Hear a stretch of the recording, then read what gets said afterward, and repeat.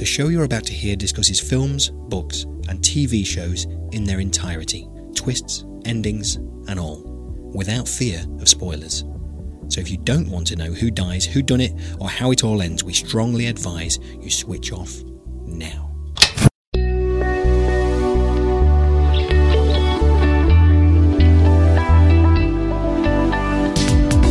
Hello, I'm Paul Tyler, and welcome to Spoiler, the show which reviews movies, books, and TV shows in their entirety. This week we're watching 2015's British sci-fi drama, High Rise. And just another final warning, we will talk about the whole of the film. We will ruin it for you. So, if you've not already seen High Rise, go away, watch it now, then come back to us afterwards. Have they gone? Right. On with the show.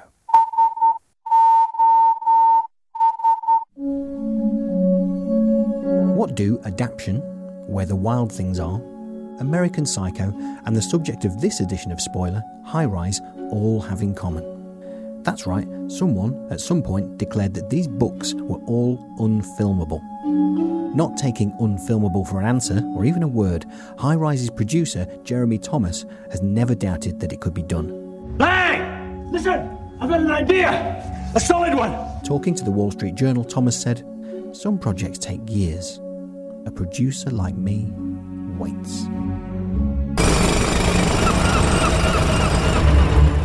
Leave the real world behind. Welcome to the high life, the tagline reads. And rather than attempt to give you a linear plot to introduce the film, I'm going to give you a small selection of IMDb's 104 plot keywords for High Rise. Tower block, male rear nudity, social decay, debauchery, garden, lamb, close-up of eyes, squash, party, supermarket. There are others, well, 94 to be exact, but most of them I wouldn't feel comfortable reading out loud. Although it has given me an idea for a weird spoken word piece I could perform at an open mic night.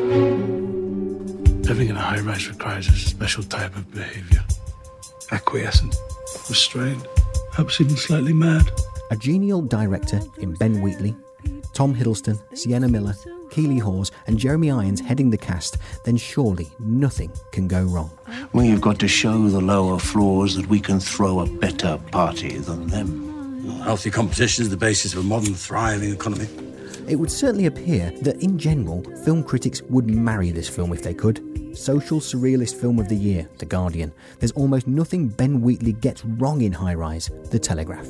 However, if we're really going to stretch the metaphor, if the critics in this case consider themselves living on the top floors, then the lower floors, the paying public, would only have a one-night stand with High Rise. Pretentious rubbish, said one. Half the audience left as High Rise failed to grip, said another. And for my money, one of the finest review titles I've ever seen. Mishmash. I'd watch out if I were you. There's some very unhappy bunnies bouncing about. So, the spoiler team are here to give the ultimate verdict. Or we may just spend the next hour smashing up the place, interpreting our opinions in a dystopian fashion.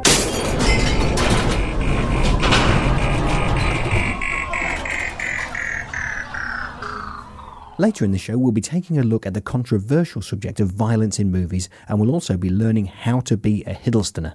But first, joining me to drool over Tom Hiddleston is Andy Goulding, and someone who has surprisingly never had cause to mention Tom Hiddleston is Rachel Burnett. Hi, everyone. Hello. Hi, everyone. So, Rachel, we need to get this out of the way quickly. There are occasions when I scroll through Facebook and I think I'm actually friends with Tom Hiddleston, but it's not. It's your profile picture quite regularly, isn't it? Sorry about that. Yeah. Okay, so now, we're going to get into Tom Hiddleston in some detail in a little while, which I for one am very, very pleased about.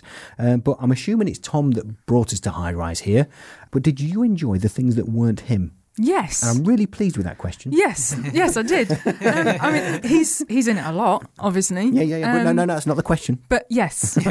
No, I really did, because there's a lot more in it than just him, thank goodness. Because, I mean, much as I would like to watch a film that's entirely him, I'm not so shallow. I do need more than that. And this film gave me a hell of a lot more than that. Okay. Now, Andy, normally at the beginning I usually give like an ironic, derogatory comment saying, this is a load of rubbish. But, I mean, if you don't agree with me on this, then, we are going to be turning over tables in the studio here. It's a whole big pile of rubbish, isn't it? Well, it's going to be quite interesting this week, Paul, because I've watched this twice and I'm still not entirely sure what I think about this film. So you're going to have to step up to the plate this week because there's no more room on the fence. Well, actually, I mean, obviously you're reverting to the fact that I like to sit on the fence because the view is always nice. And I like to keep an open mind about things, even if I don't enjoy them. However, you're going to shove me off the fence because I can't believe you watched this twice.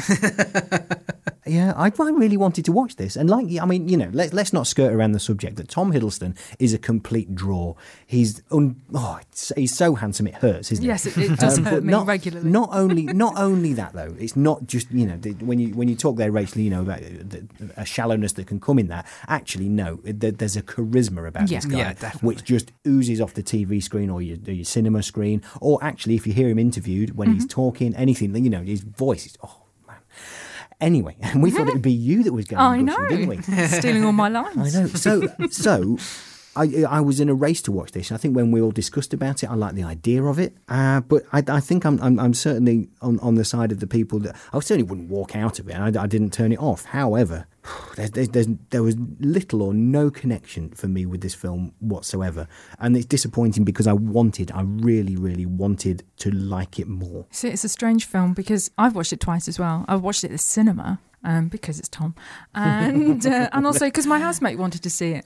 I wish my housemate was here, actually. I refer to him quite a lot on Spoiler, but he's a good little barometer for me about what's going on. He loves this film, but he's very arty. He's a fine art degree graduate, and he likes something that's a little bit out there. Mm-hmm. So I can kind of see why he likes it.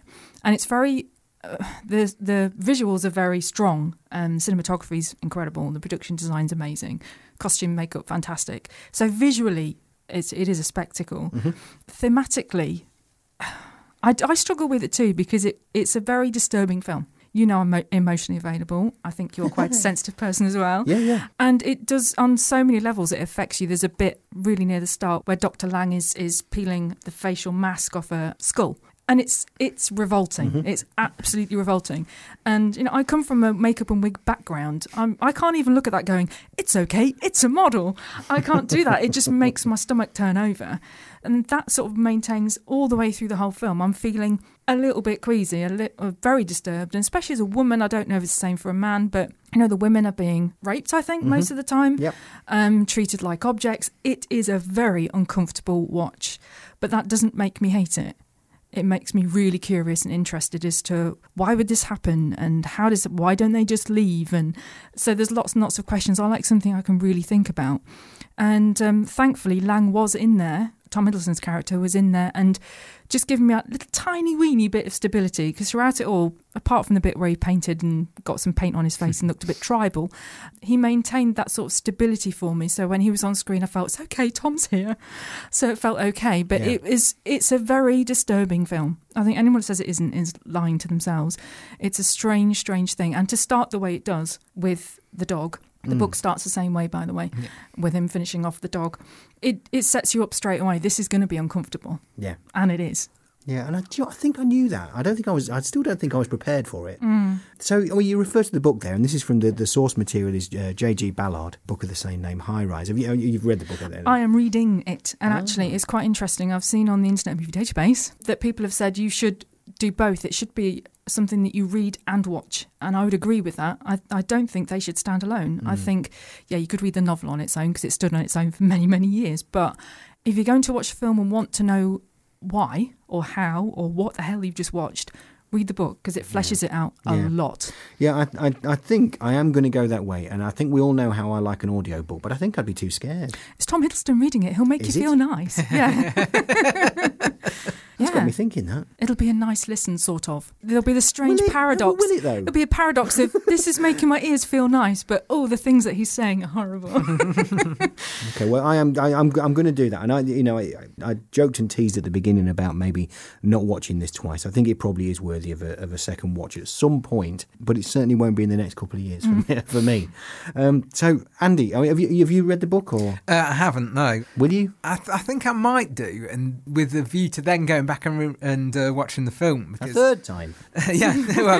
Well, the thing for me is this is a film that at the minute I'm quite almost exactly split on it. I'm sort of 50-50 on what I like and don't like, but I also kind of feel that in watching it down the years and kind of unpicking it, I'm going to find more in it. There was a quote from a guy called Peter de Bruges from Variety. He said, it was a negative review in which he said it could take decades for critics and audiences to appreciate whatever genius lurks behind the chaos, but for the time being, it seems like little more than madness. Now, he was talking negatively about it, but he does, in that as well, he acknowledges that there probably is something lurking in there. And I think, for me, the joy is going to come in sort of running across this on TV down the line and watching it, and every time, like, finding a little bit more. And I think if I do read the novel, it might help me out, because one of the things that I had trouble with in this was sort of the quite minimal characterisation, and often I kind of felt I didn't get the motivations behind some of the characters' actions and things like that. I think it takes its influence from a sort of group of experimental British films from like the late 60s, early 70s, many of which I really enjoyed, so things like If and The Knack and How to Get It, and particularly the work of Nicholas Roeg, who did stuff like Performance and The Man Who Fell to Earth and Don't Look Now, and I think that's been an acknowledged influence.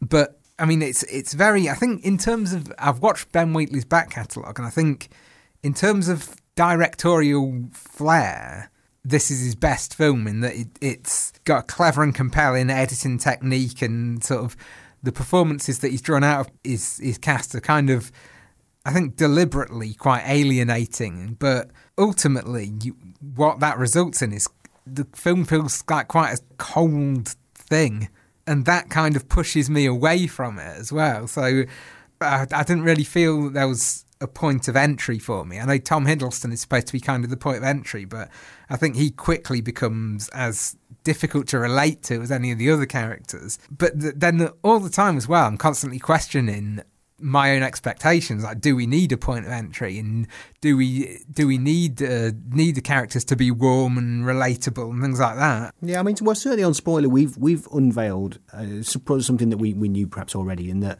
sometimes you need to bring some of yourself to a film, don't you? And it can depend on how and when you do this. You know, I mean, I think one of the keys of it, of us coming here and doing this, is that we have a deadline to do it by. Mm-hmm. So actually, you think, well, I'm perhaps not in the mood for that, but I've got to get this done. I've got to get it done. So I'm not, it's not particularly what I look for. I don't think that was the case though, because like I said to you, I was looking forward to it. Now, I mean, a statement or something that I was thinking about, which actually I was going to say for later on in the programme, which is going to make me look really smart later on.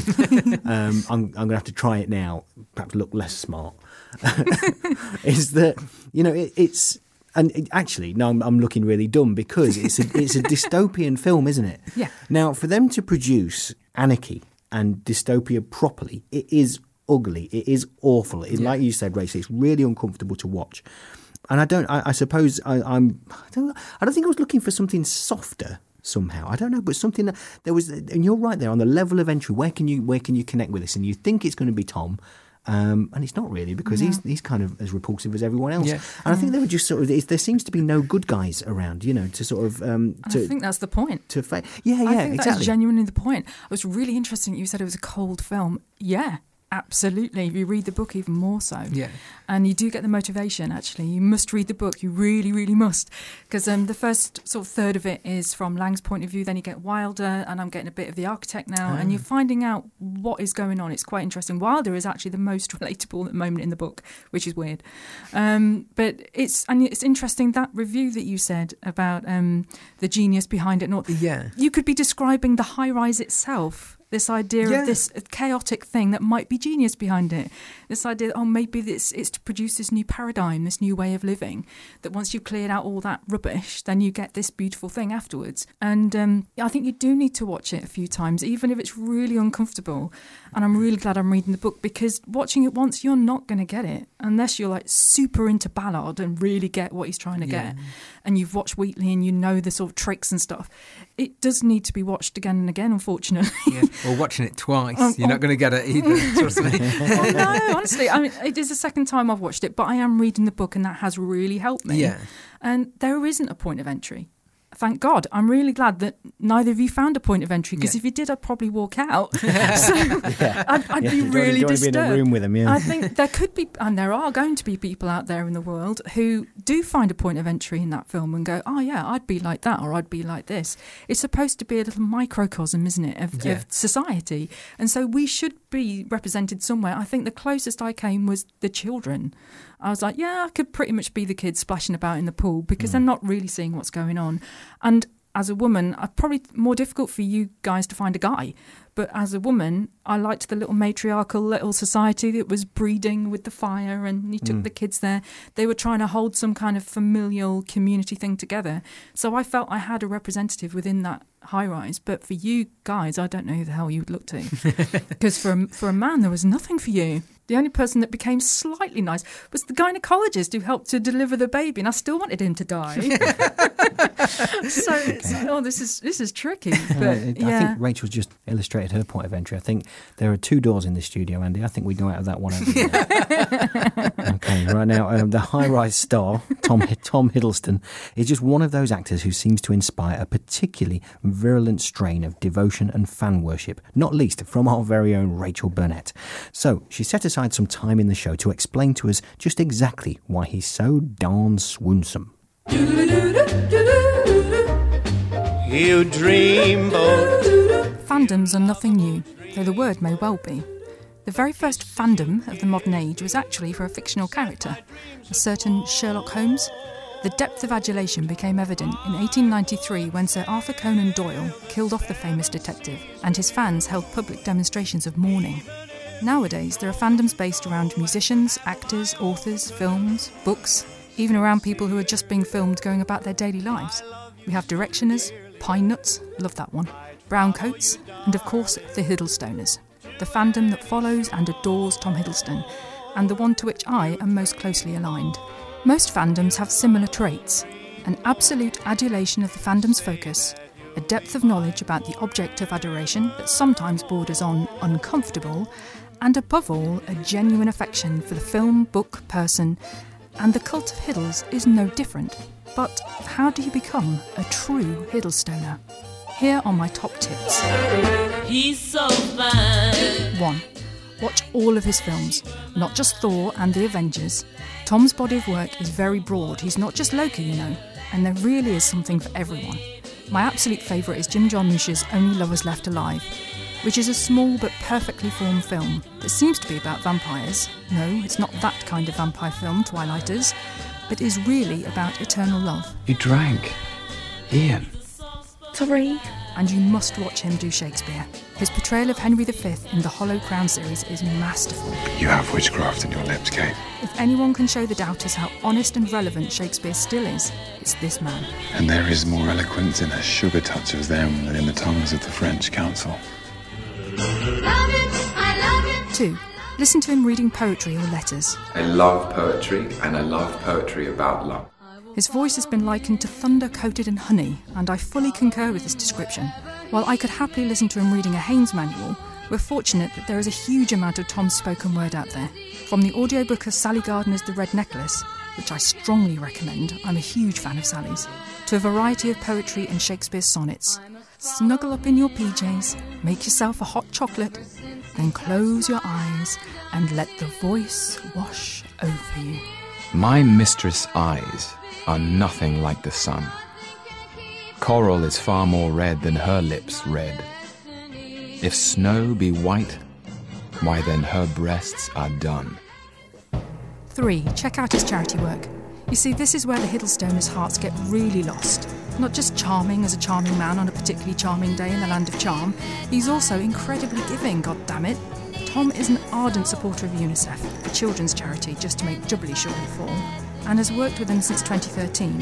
His Twitter feed is very heavily weighted towards raising awareness about UNICEF projects. Hiddlestoners often join in with campaigns when he promotes them. Many took part in the Live Below the Line challenge and are currently helping share new campaigns like #EmergencyLessons. Together we can celebrate the importance of schools for children in emergencies. 4. Watch some of his more in-depth interviews on YouTube. While not as obviously swoonsome as his now legendary dance lesson with Alan Carr, These longer videos are the true Hiddlestoner's real indulgence. There are some fascinating Q&A events with Tom from all over the globe, and at each one he's genuinely engaging, articulate, witty, and offers real insights into acting and quite often the very nature of being. He drops whole sections of Shakespeare into his conversations too, which is always impressive. Hang there like fruit, my soul, till the tree die, which is beautiful, I think. 5. Get used to yearning. Now I've explained where the adulation for Tom comes from, it may be that you too are experiencing a sudden rush of affection for Tom. I love you so much, it hurts me. I can only apologise. Now you've felt it, there's no return from it. You may be feeling slightly achy in places you didn't know could ache, and you may find yourself sighing deeply at random times, overwhelmed by the sheer quality of the man. You'll start comparing all men to Tom, wondering why Gary doesn't know any Shakespeare or why Dave has a voice like chalk on a blackboard. Meanwhile, Tom will keep doing achingly beautiful things that just make it worse, yet somehow better too. The heart is uncontrollable. You can't legislate for who you fall in love with. Finally, you must feel with a certainty based on nothing more flimsy than a dream that should you and Tom ever meet, you would, of course, wow him with your dazzling personality, your vast library, and your ability to recite the Shakespeare passages you know he loves. And so in awe would he be that he would cast aside the trappings of fame and success and settle down with you in a cottage by the sea. This is the daydream that sustains every Hiddlestoner in their plight for his affection, his interest, and because we're all just children at heart and still believe in fairy tales, his hand in marriage. So, get thee to a theatre, a cinema, a library, educate yourself, indulge in poetry, Shakespeare, Jarmusch, Le Carre, and, OK, a little bit of Marvel if you must, and allow yourself to fall gleefully and gladly into a fantastic fandom. I love you. I always will.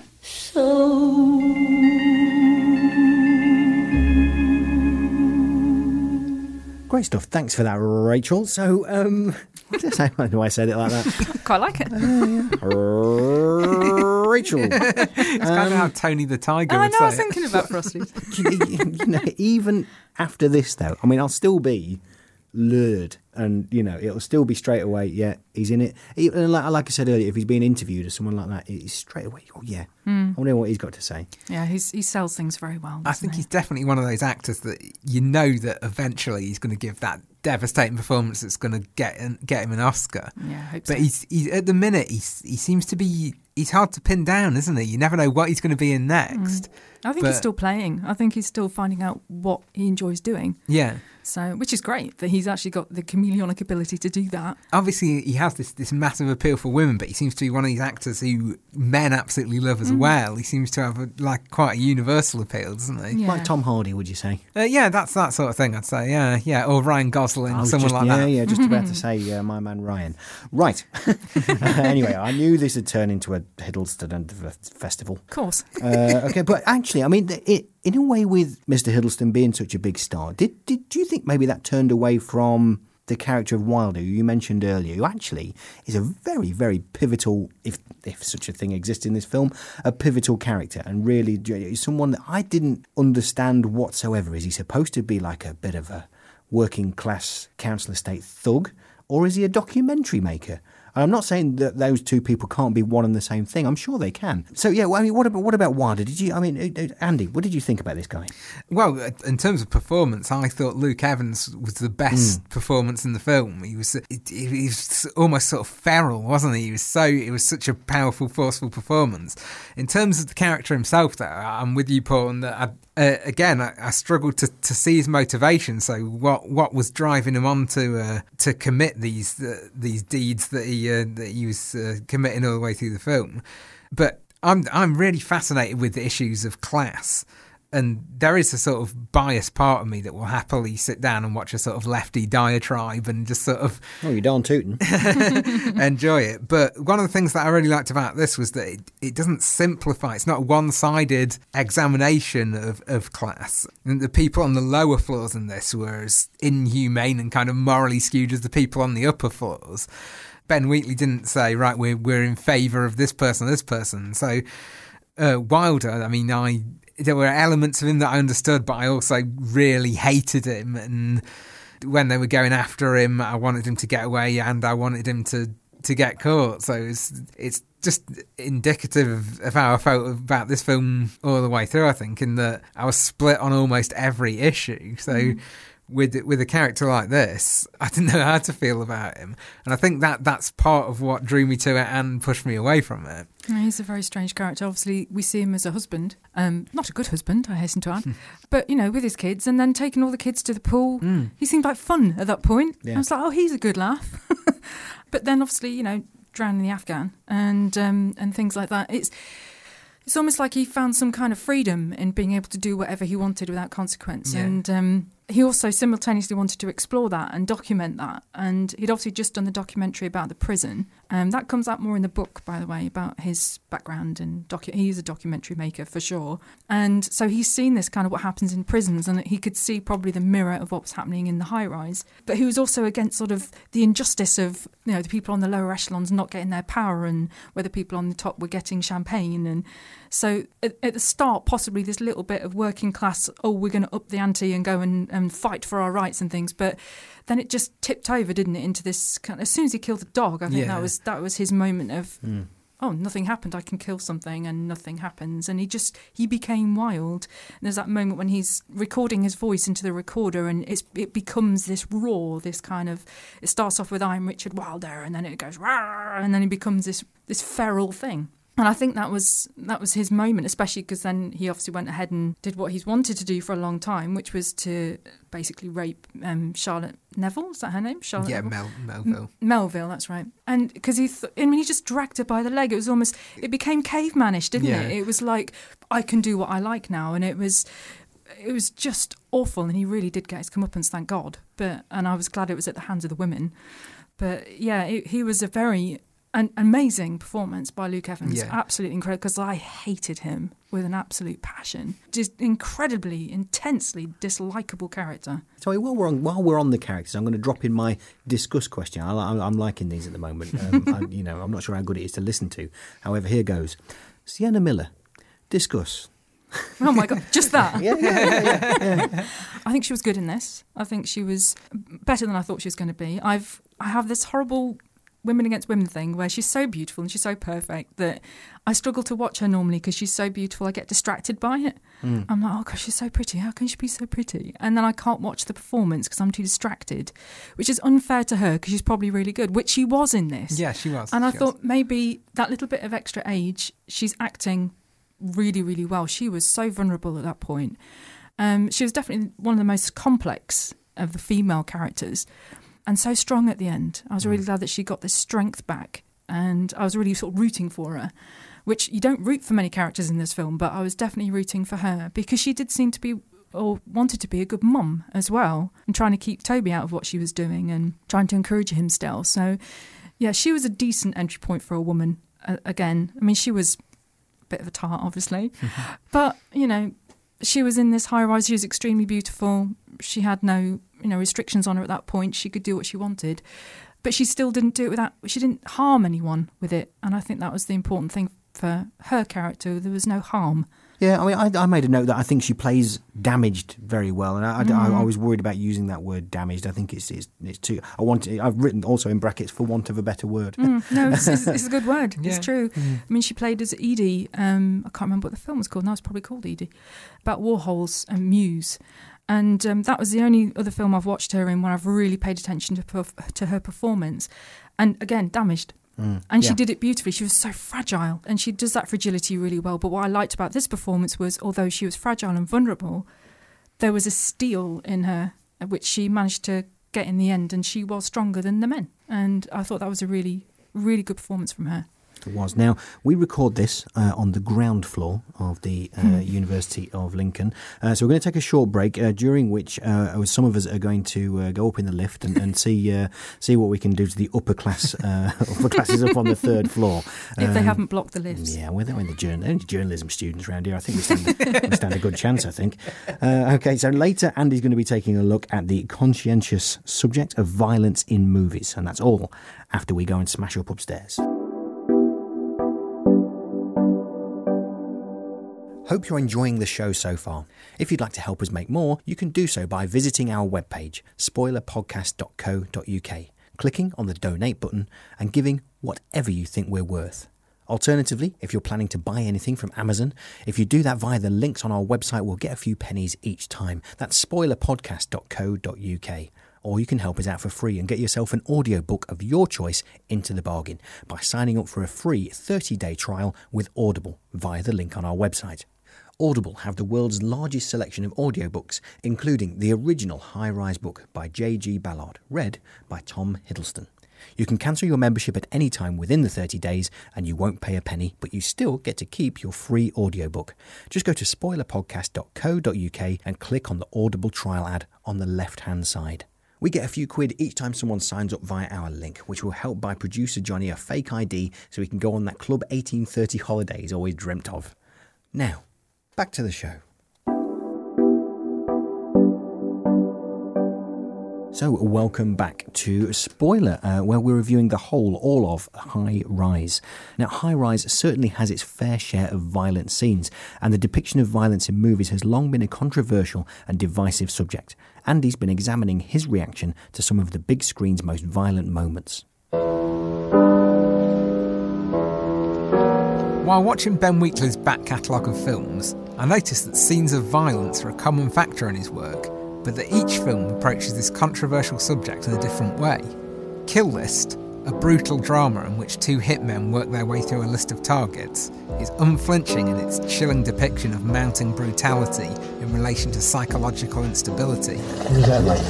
Psychology, isn't it? While Sightseers mines comedy from its numerous murders by pairing them with disproportionately trivial motives. Look, I'm sorry, but if you don't pick up this excrement immediately, then I'm going to have to inform the National Trust. Report that to the National Trust, mate. In the ongoing debate about screen violence, there is fuel for protest in both examples, but the reasons behind these objections would be significantly different. On the one hand, issue might be taken with the visceral, realistic images in Kill List. While on the other hand, one could accuse Sightseers of trivialising violence by not treating it with any degree of seriousness. Never thought about murdering innocent people like that before. No, he's not a person, Tina, he's a Daily Mail reader. Those attempting to object to both films may find themselves in a potentially embarrassing logical pincer movement, from which the only escape is crass oversimplification. And why not? After all, oversimplification has been the chief weapon of self-appointed moral guardians the world over since time began. There's an element of personal bitterness to that last statement, in case that was too subtle for you to detect. I completely understand anyone who does not want to subject themselves to images of violence, and respect their right to avoid films they feel may contain violent scenes.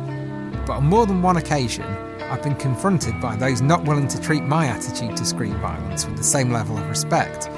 In truth, to say I have a definitive moral attitude towards screen violence is ludicrous, given the different levels of graphicness with which it can be depicted, the different reasons filmmakers can have for wanting to show these images, and many other variables that make screen violence another in a long list of subjects that cannot be, but frequently are, definitively judged with one sweeping statement. Muddying the waters considerably is the rise of the horror subgenre known as torture porn, a term which suggests no artistic value or other motivation than sick thrills based on extended images of graphic violence meted out to helpless characters. The term torture porn emerged in the early 21st century and was derisively applied to such films as Eli Roth's Hostel and the seemingly endless Saw franchise. While I still think it is better to judge films individually than group them into blurrily defined categories for easier self-righteous condemnation, I'll admit to feeling uncomfortable with certain films that hang their popularity on nothing more than repetitious mutilations aiming to outdo each other in outrageous tastelessness. But the moral outrage over torture porn, in much the same way as the video nasties hysteria of the 80s, has seeped into the culture to the extent that many people are ready to shriek the accusatory words, "sick thrills!" at anything remotely violent before they have even considered that perverse gratification is probably not the agenda of every 18 certificate film. On several occasions, I found myself regarded with patronising disgust for being a proud fan of Stanley Kubrick's 1971 film A Clockwork Orange. Adapted from the novel by Anthony Burgess, A Clockwork Orange is a complex masterpiece which examines the relationship between unmotivated human violence and free will, and whether the forcible removal of the latter could ever be a plausible solution to the former.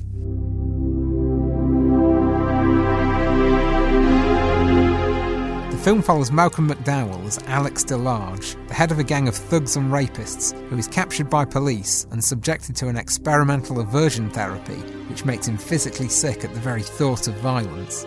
Very early on in the film, there is a scene in which Alex's gang attack and brutalise a homeless man, while soon after that comes a more graphic rape scene.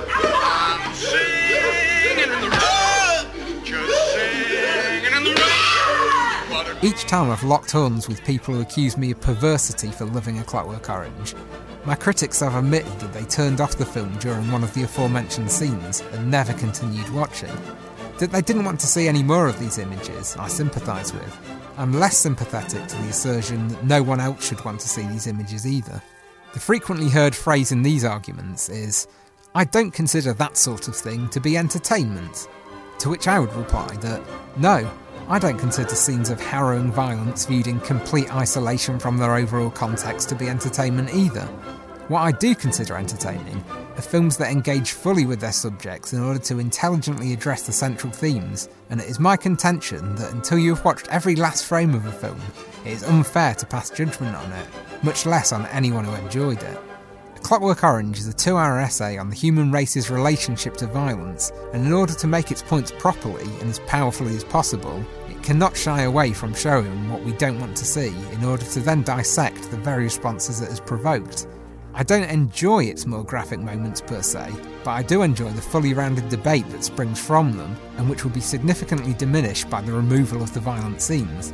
It is clear that the motivation behind A Clockwork Orange is not simply to shock and offend, but to encourage a greater understanding of our species and its propensity for brutality, to promote intellectual growth through examination rather than outright rejection, the latter response ironically being more likely to result in reactionary, tabloid-approved cries for the return of corporal and capital punishment. Another trait I have often found in those who have berated me for some of my film choices is a delight in a different, apparently more palatable form of screen violence. Time and again I've been called sick for enjoying Blue Velvet or Goodfellas by people who then proclaim their favourite films to be Die Hard, Predator or action films of that ilk. Yippee-ki-yay, mother... Now I enjoy an action film myself from time to time, but I wouldn't kid myself that they're not violent, and arguably in a more troubling way than A Clockwork Orange. The body count in action films tends to be pretty high, but its victims are dispatched by quick gunshots, and while we may see the odd jet of blood or exploding brain, their demise is not lingered over. They are expendable, superfluous to the plot, and therefore of no interest to the viewer other than as a momentary inspiration for an adrenaline rush. In any case, these walking corpses in waiting are completely dehumanised for our entertainment, so that we can just sit back and enjoy the mass slaughter. I would argue that, while the on-screen deaths are less harrowing to watch in this case, the wider implications of the audience's response is far more disturbing. The reaction to this type of screen violence is likely to be whooping, cheering and laughing, as opposed to the joyless but conceptually necessary horror, disgust and anger an audience experiences during Dennis Hopper's rape of Isabella Rossellini in Blue Velvet. Now, which of those two responses to images of violence seems more appropriate and which more sick? Is the close examination of violence for the purposes of discussion more perverse than a mass of quick, faceless killings for the purpose of entertainment and a simplified tit-for-tat take on moral gratification? I have a theory, unsurprisingly not a very popular one, that in the case of many viewers, an aversion to closer examinations of violence stems more from an unwillingness to acknowledge that part of themselves and their own species than from simple disapproval. By watching A Clockwork Orange or Blue Velvet in their entirety, people would be forced to address uncomfortable truths about exactly why they love seeing hordes of extras mown down by gunfire, and never question this in the same way they angrily question other people's desire to acquire a greater understanding of the psychology of violence. Upon its release, Quentin Tarantino's Reservoir Dogs provoked outrage for a scene in which a gangster cuts off the ear of a restrained cop. In the midst of half-baked speeches about the damaging effects of showing such images, everyone seemed to forget that Tarantino does not actually show this particular act of violence, instead having his camera discreetly pan away to stare at a nearby wall. This was because Tarantino understood the capacity for violence in an audience's own mind trumps anything anyone ever has or ever will be able to show on screen. Hey, what's going on? You hear that? That's why so many people prefer to have their victims reduced to the level of objects before they're shot, blown up or crushed. Austin Powers' International Man of Mystery, of all films, features perhaps the most intuitive acknowledgement of this uncomfortable truth. When one of Dr. Evil's minions is flattened by a steamroller, the film cuts to an idyllic suburban home where a housewife's baking is interrupted by a phone call. Hello? Yes, my husband is the henchman in Dr. Evil's private army. Visibly shocked by the conversation, she then sits her young son down to tell him the news. Your stepfather was run over by a steamroller. But Mom, since Dad left, Steve's been like a father to me. The mother holds her son close to her and replies, People never think how things affect the family of a henchman. Andy, thanks for that. Now, but with regards to sort of movie violence, I think it's certainly sometimes the things you can't see, but even sometimes hear, or even don't hear. I mean, like I've made a note about the policeman's ear in Reservoir Dogs. You don't see that. No. You don't actually see it happen, but it happens in your head, and that's even more, isn't it? Yeah, and I think people were convinced that they had seen it happen. That was the thing, wasn't it? And I think I sometimes need to watch some of the films that I don't watch just because what's happening in my head, just because of the principle of it. So I'm thinking, what were those films where the guy trapped him in a dungeon, they had to hack their legs off or whatever to get out? Saw. Right, there we go. Right, so Saw. So the premise of Saw stuck with me for a very, very long time. And I think I did actually sort of dare myself to watch it late night one night when it was on and there was nothing else on or whatever. And I thought, actually, the reality of watching the film was nowhere near as horrific as it was in my head, but you'll still not get me to see Human Centipede. Right, okay, so, I mean, before we sort of move towards the ending, I mean, the elephant in the room here is always, hey, Rachel, what do you think of the music? Well, it's Clint Mansell, isn't it? So, winner straight away. Yeah, and there seemed to be some kind of obsession with the ABBA track SOS. And why ever not? It was wonderfully done. The Portishead version was absolutely cracking. It came at a really good point as well in the film. Yeah. And which was fantastic. Those vocals that sort of came over. Oh, wonderful. But yeah, Clint Mansell's score from the beginning was absolutely fantastic. He's becoming more and more orchestral with his scores, and they're becoming much bigger and epic in scope, and it really fit this so beautifully well. And that fantastic percussive beat that he puts behind everything, which he used in Moon a lot, and we did talk about that on that episode, but he used it so fantastically in this. It was just wonderful. I think Clint Mansell. That was really important as well, wasn't it? That it was this really full, sort of big, because it fit so well with... I did think this, for what it is, this was quite an overlong film. But then the way it worked with that soundtrack and everything, and maybe that's the point. That extra space allowed the madness to escalate to the level it did. Whereas if it had been 90 minutes, they would have had to cram too much into too small a space. Yeah, definitely. I mean, I agree with you. I think it feels like an assault on the senses anyway when you're watching it, and you kind of, would you just get to some kind of ending because I'm feeling exhausted and disgusted and... But you're right, insofar as there's no way that it would happen in 90 minutes. You'd be going, oh, come on. I mean, it's stretched credibility anyway, because you're thinking, just move out. But that's one of those questions that you're not supposed to ask, isn't it? And it defeats the point. It's like people who watch Edward Scissorhands and at the end say, where did he get the ice from? Yeah. It's a completely different... Yeah, and actually in the book it kind of explains it better as to why really? People There's didn't. a reason. And why the architect and his wife didn't move out as well. There's a whole thing that I'm reading at the moment about that. So really, seriously, read the novel or listen to Tom Hiddleston reading it for you. I suppose so. Well, I suppose it's the aspiration, though, isn't it? I suppose because when Tom Hiddleston enters, he's still only he's certainly above midway, but he's still got the aspiration to be upstairs and upstairs and further upstairs. And I suppose that's always the aspiration, isn't it? Which is I think you can almost relate to that from wanting to move from a shabby part of town to. So, also, they're not rented. These are bought properties. Yeah. And there's an element of, well, I'm not moving. I bought this. And nobody's going to buy it from you. And if you're on the lower echelons, you can't afford to just give up your home like that. So there's lots of different aspects of why you would stay and fight for your corner of the world. Well, for me, the scariest ones that they seem to be sort of psychologically institutionalized. They've kind of imposed this thing on themselves. It's almost like they've rejected the outside world, and it would be a massive step to have to leave there and go back to it. That's totally in the book. You really need to read the book because that's really, really explored this idea of like actually wanting to isolate themselves in this building and trying to keep, like, police come quite a bit in the book, but they're not just put off by Anthony Royal, which you see in the film, they're put off by the other residents. The other residents come down and say, go away, leave us. So actually they want to be left alone. It's really, it's more disturbing in a way, the book, because you're thinking, what is wrong with you people? But it's fascinating exploration of the human psyche. See, I mean, we touched on the building there. Now, if I was on maybe a BBC Two review show late at night, I'd say, well, Andy, the building itself is a character in this film. Well, it's not. It's a building, but I don't know. Right, take away the violence. Would you like to live there? No. Although I think it's been too tainted in my head to even consider that. I think that whole thing about the building being a character, a lot of people said that that's more in the book as well, because I didn't think that really came across in the film, and a lot of people complained that was some of the things that were missing.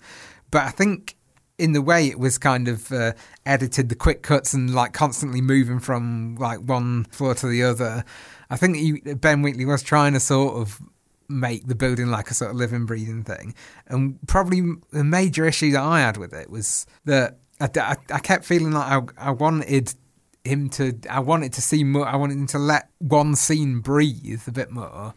But then that would then undermine the whole sort of chaotic rhythm of the film. So you're not allowed to breathe.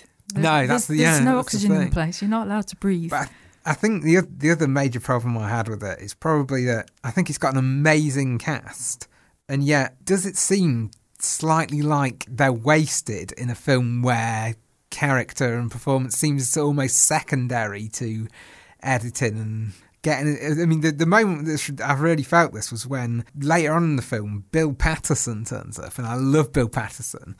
And there didn't really seem to be any point in him being there. He was really in it for a short time. I came away from this and I didn't really feel I'd seen Jeremy Irons give much of a performance, even though he's quite sort of pivotal. Performance seemed very secondary to editing and kind of the overall atmosphere. And so, well, that review title, and I think that review title I talked about earlier, Mishmash, and I won't read the whole thing, but it is quite entertaining on IMDb. A fellow called Stephen Drew. Well done. It says here, you look at the cast, 10 out of 10, you see the storyline, 9 out of 10, and you see the cinematography, 9 out of 10. And we settle down, come on movie, entertain us, we cry. 1 hour later, we just cry. It's good. And then he goes into like the argument with his wife about it. She's just saying, turn it off. I don't want to watch it anymore. I think Bill Patterson was in there because he's a fan of J.G. Ballard. And he went, can I be in it? Because I honestly can't think of any other reason why he was in it. But it was a nice, it's Bill Patterson. Yeah. Which made me feel a bit nice. And I needed to feel nice at that point. But I think the performances had to be strong, even though there's no characterization per se. There's no arc per se, apart from Wilder. But you need experienced actors that can cope with what they're doing. That is a big ask, what you're asking them to do. And you can't just get people that aren't experienced to do things like that and make it look real. Did it seem real to you? If it seemed real, those performances pulled it off. Especially Keeley Hawes, for me, she's one of these people, she makes it look so damn easy that you're probably not actually appreciating just how good a performance that was. True, yeah. And we could be sat here saying how hammy it was, how they chewed the scenery and over-egged the pudding. Yeah, and you could so have done that. Yeah. Yeah, so I think they did really well. Right, we're very much in danger of Rachel changing my mind about this film. So we need to move. I suppose now move towards the ending. And on Spoiler, we always like to talk about the endings. That's why we're here. What did you think of the ending? I mean, and I'd also like to move on to what happens next with Tom Hiddleston and a load of upper class ladies at the top of a roof and a nice garden. Not just upper class ladies. Middle class. Helen was up there too. Oh yeah. Well. And the rest of the ladies. In fact, this was the beautiful thing is for the ladies. is that the ladies, they made their little campfire, didn't they? And they carried on the school as best they could and looked after the children and were nurturing. Mm-hmm. And it's all very one-sided. We didn't really see any women being really awful. And I think we would have done, and I think that we should have done I think it's sort of like painting all women white isn't great. So it was kind of okay. There they all are, and we've got the new baby. So there's like this birth, and obviously then we have Lang as some kind of father figure because he's looking after the ladies, and so even though they don't need looking after, because they basically, it almost feels like they orchestrated it, even though they didn't. They just made the best of it. So there was a sigh of relief at the end, even though we'd just eaten a dog, which is fairly gross. But there was hang on, I need to take you back there. Fairly. Very. Thank you. I think as a vegan, you're just thinking comparatively. Well, it could be. It's the same to me as anything else. But anyway, so there was a sense of relief of we're going to have a bit of downtime now, and we're all going to breathe, and we're all going to get back to some kind of equilibrium. But it was the little nod towards the next building starting. Mm-hmm. And actually in the book, that because I've done a bit of a Billy Crystal in Harry Met Sally, and I've read the last page, and there's a mention of the next building and how they can see that the lights are starting to go out on the other floors. So it's starting to break down. And this idea that they're going to create this whole almost.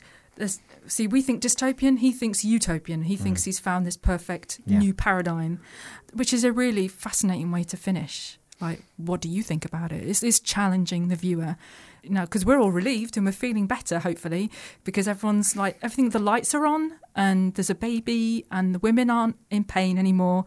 And so there's an element of, okay, now what do we do?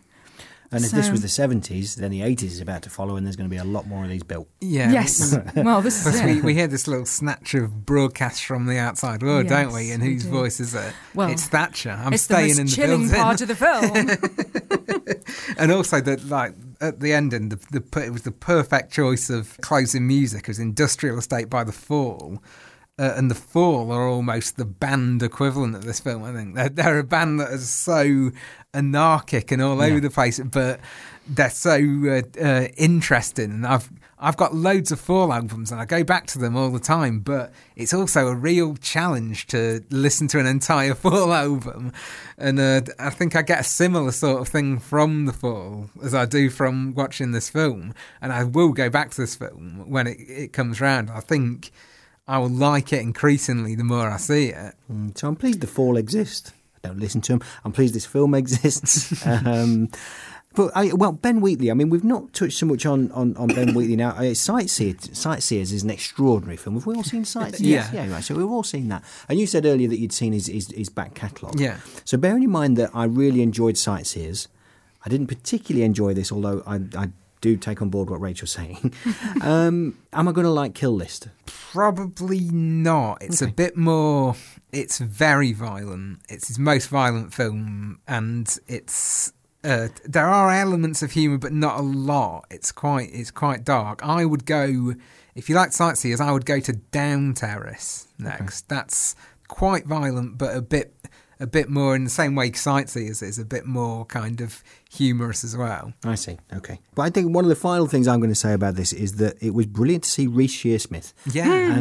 But not be the most peculiar or frightening person on the screen.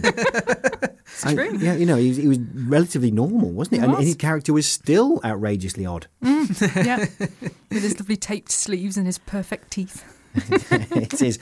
But, I mean, for Hiddleston fans and Ben Wheatley fans, it does look like the boy Hiddleston's going to team up with him again for the Frank Miller comic book Hard Boiled, which I know nothing about. No, me neither. Okay, so that's going to be... it's going to be... It still wouldn't put me off watching that, though. This experience I've had of putting this on, thinking about it, it's still not going to put me off watching that. It's Tom Hiddleston, isn't it? Do you think you would ever get drawn into it again if you popped it on, you popped the telly on and it was on and it was like 20 minutes in? Do you think you would ever get drawn into it and fascinated again? Yeah, of course I will. Of course, recently, and it was before watching a film that we're going to review for our next programme, because I didn't particularly want to watch it.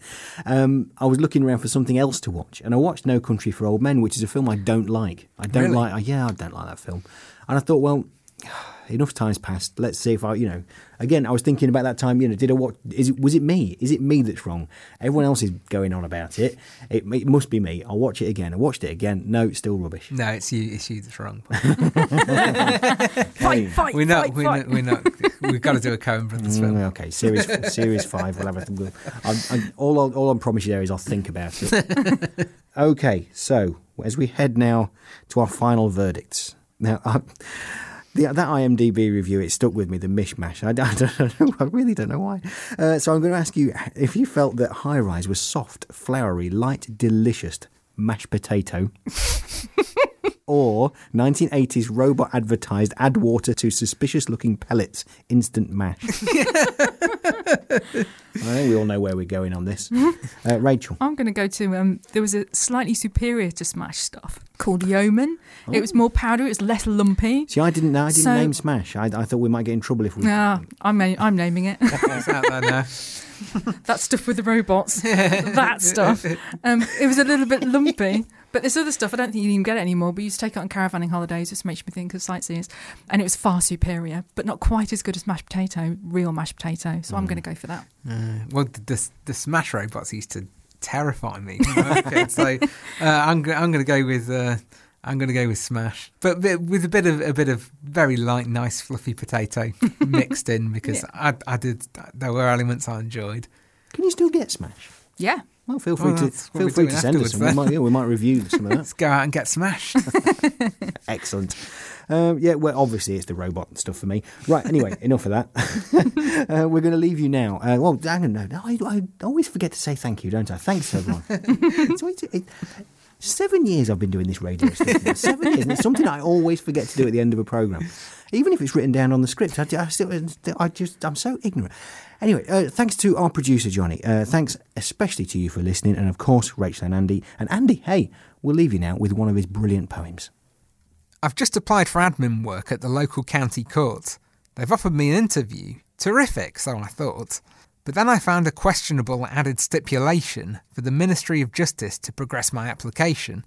They've sent me through a document, a list of dignitaries, whom they have deemed acceptable as counter-signatories, referred to in the paperwork as people of good standing, which slaps the rest of us plebs with the mediocre branding.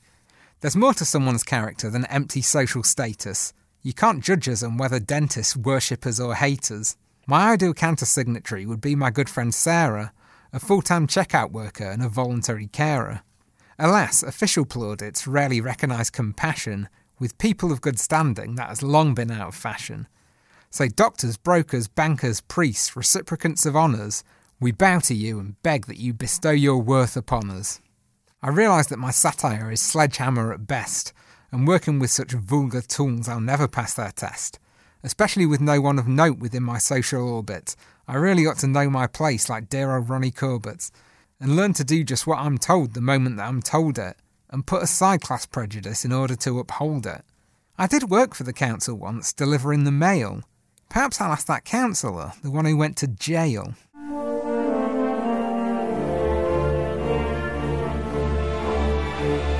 You've been listening to Spoiler, hosted by me, Paul Tyler, with Andy Goulding and Rachel Burnett.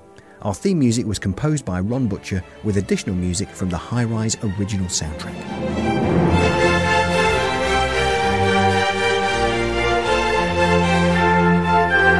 If you've enjoyed the show and would like to support us, you can go to our website, spoilerpodcast.co.uk, click on the donate button and give us whatever you think we're worth. You can also sign up for a free 30-day trial with Audible and get yourself a free audiobook by going to spoilerpodcast.co.uk and clicking on the Audible trial banner on the left-hand side. Or you can help us out simply by telling your friends about us, sharing links to our show, or writing us a nice review on iTunes.